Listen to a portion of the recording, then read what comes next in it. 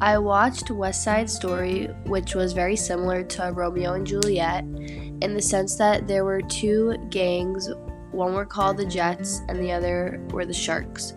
They were enemies and were always fighting, but a young woman who was a member of the Shark sister fell in love with a man from the Jets, and it fueled more of the fire between the two groups. The movie takes place in New York City, and it is set in the 1950s. The film was accurate in the sense that there were plenty of gangs and gang wars in the 50s. The clothing that was worn in the movie, such as poodle skirts for women, were popular in the 50s. A huge similarity was the portrayal of segregation. The Puerto Rican gang was frowned upon and they had less rights than the white gang. The Sharks were the Puerto Rican gang, and they were the ones that would get blamed and in trouble if the cops ever came. Also, women were portrayed as less than men, because during this time period, women also had less rights. This movie was very easy to follow and helped me understand and view how it was for rival gangs and how it was for both sides. I would definitely say I enjoyed watching the film. It is a musical, so I would say it has a very specific audience, but it was very similar to Romeo and Juliet, and I do recommend. I would say the range in age would be high school and up, because I don't know if it is as appropriate for younger children. Something presented in the movie was civil rights and the issue of segregation. Throughout the movie, the Puerto Ricans were called horrible names and were frowned upon by the white people and the cops. The cops would always try to make fights their fault, and they would want the Puerto Ricans to get in trouble. The Puerto Rican women were taken advantage of in the film, especially at the end, when one of the Puerto Rican women had to talk to Tony, who was a white man, and he was the main character, and the rest of the white men started harassing her and were making fun of her because she wanted to talk to him. Overall, the movie clearly demonstrated the streets in the 50s and the hardships. I would rate this movie a 7 out of 10 because, again, it was super clear, but it's definitely for a specific group of people to enjoy, because I enjoyed the movie, but some of the songs were very long and a little slow for me.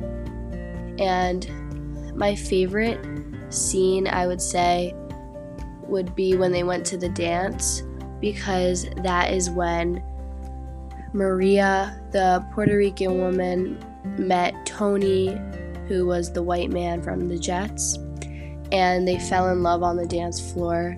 And it was just a really nice scene, and you saw the separation between the groups, and you saw them all dancing together, yet they were still separated, and they will always be separated because of their race and just how it's always been that way, and that's how they keep it.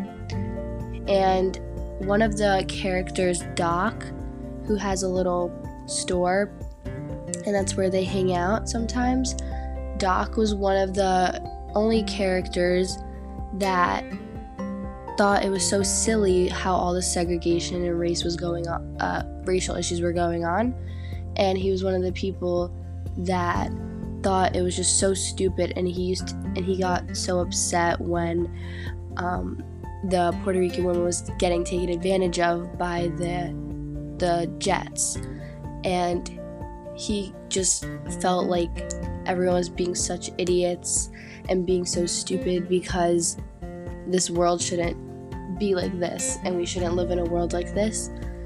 And I thought it was super cool to see his perspective on things, and they showed that, and they made it clear that this character felt that way, and he was one of the only characters that felt.